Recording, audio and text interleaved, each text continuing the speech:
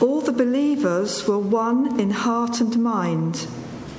No one claimed that any of his possessions was his own, but they shared everything they had. With great power, the apostles continued to testify to the resurrection of the Lord Jesus, and much grace was upon them all. There were no needy persons among them. For from time to time, those who owned lands or houses sold them, brought the money from the sales, and put it at the apostles' feet, and it was distributed to anyone as he had need.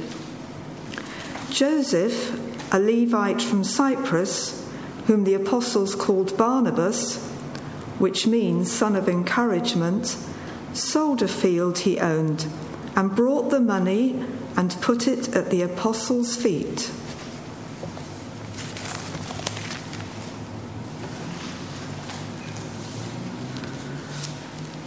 News of this reached the ears of the church at Jerusalem, and they sent Barnabas to Antioch.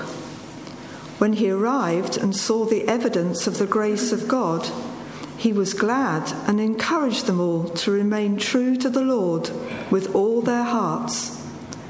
He was a good man, full of the Holy Spirit and faith, and a great number of people were brought to the Lord. Then Barnabas went to Tarsus to look for Saul, and when he found him, he brought him to Antioch.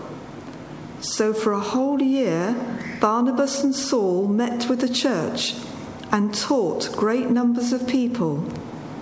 The disciples were called Christians first at Antioch. These are the words of the Lord.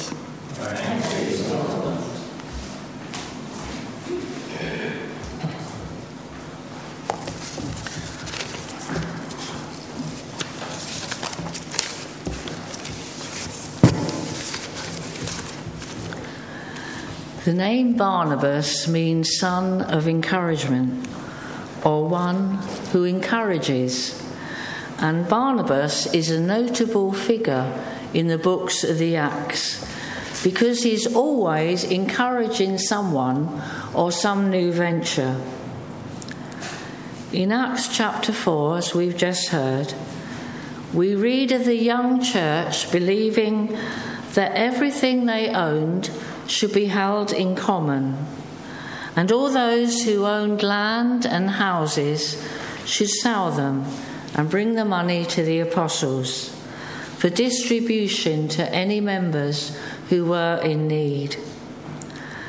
And Barnabas was one who owned a piece of land, a field, which he sold, and he gave the money to the apostles. And when Paul tried to join the church in Jerusalem, the people, not surprisingly, were afraid of him.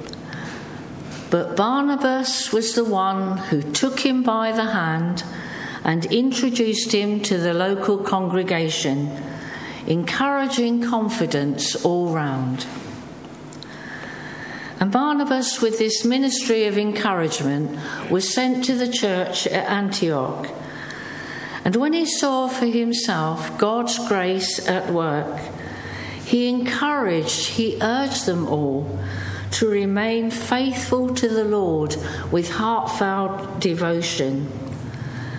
And in that church, a large number of people were won for the Lord.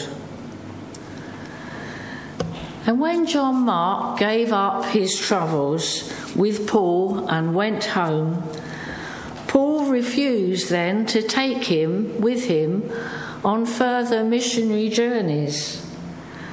And it was Barnabas who took the rejected young man to his home. And once again, encouragement saved the day. And in Acts, there is a lot more about Barnabas. We've just picked out one or two things about him. And St. Luke remembers Barnabas as a good man, full of the Holy Spirit and faith. He remembers him as the great encourager. no finer testimony could be afforded to anyone. Barnabas, the encourager. And in Romans chapter 12, we saw and heard this morning, Paul writes of the gift of encouragement, a spiritual gift that comes from God. I'm sure we could all name people who have encouraged us and have thereby made a difference to our lives. Perhaps there's people in the church here who you know have that great gift of encouragement, and they are a boon to any community. We can probably also remember times when we've not been encouraged and the effect that has actually had on us. I can remember the wife of a curate who trained to be a lay preacher in the Church of England. And the Sunday arrived when she was to preach her first sermon. And you can imagine something of the mix of emotions that were going on inside her. Now, Janet did her very best, and she looked very relieved when the service was over. But her world was about to be shattered, as the first comment she received in a very unsympathetic tone was, "I couldn't hear a word, waste of time doing it." I remember Janet dissolving into tears there and then, unable to hear others who were offering kindly words. We do need to be told sometimes to speak up, and perhaps a million other observations, but there are kindly ways of doing so, and there is also the right time for doing it if we have any love in our hearts.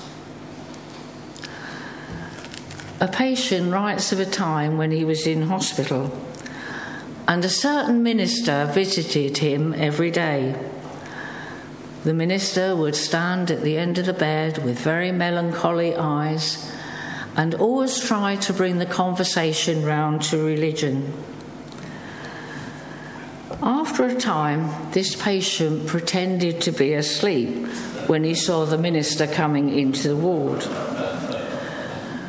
But there was a cheerful nurse in the ward who brought a laugh and a smile to people. And one day the person in the next bed said, "If that mournful minister is going to heaven, I'd rather go where the nurse is going." We all need encouragement. Encouraged, we blossom like flowers. We persevere. We do our best. We know we are appreciated. Encouragement makes for happiness and a sense of well-being. If we're not encouraged, if we're put down, rejected, we wither like trees in a desert starved of water. It is well documented that if children grow up hearing no words of encouragement, they grow up damaged and robbed of something that they needed. And a lack of encouragement will often show itself in one of two ways. Either they will become people who overperform in the tasks that they do, as they feel they must not fail in anything, and they feel that their worth and value is only achieved when they are doing something. Or they become the opposite type of person, a person who feels they can't cope, a person who feels they might fail if they do something, so they never attempt anything very much. A child needs to know that they can contribute and that they are appreciated. Have you ever watched a child when somebody says to them, "Oh, well done, you are clever, that's really good"? When these kind of words are spoken to a child, you can almost visibly see the child grow taller, and a big smile appears on their face, and their confidence grows.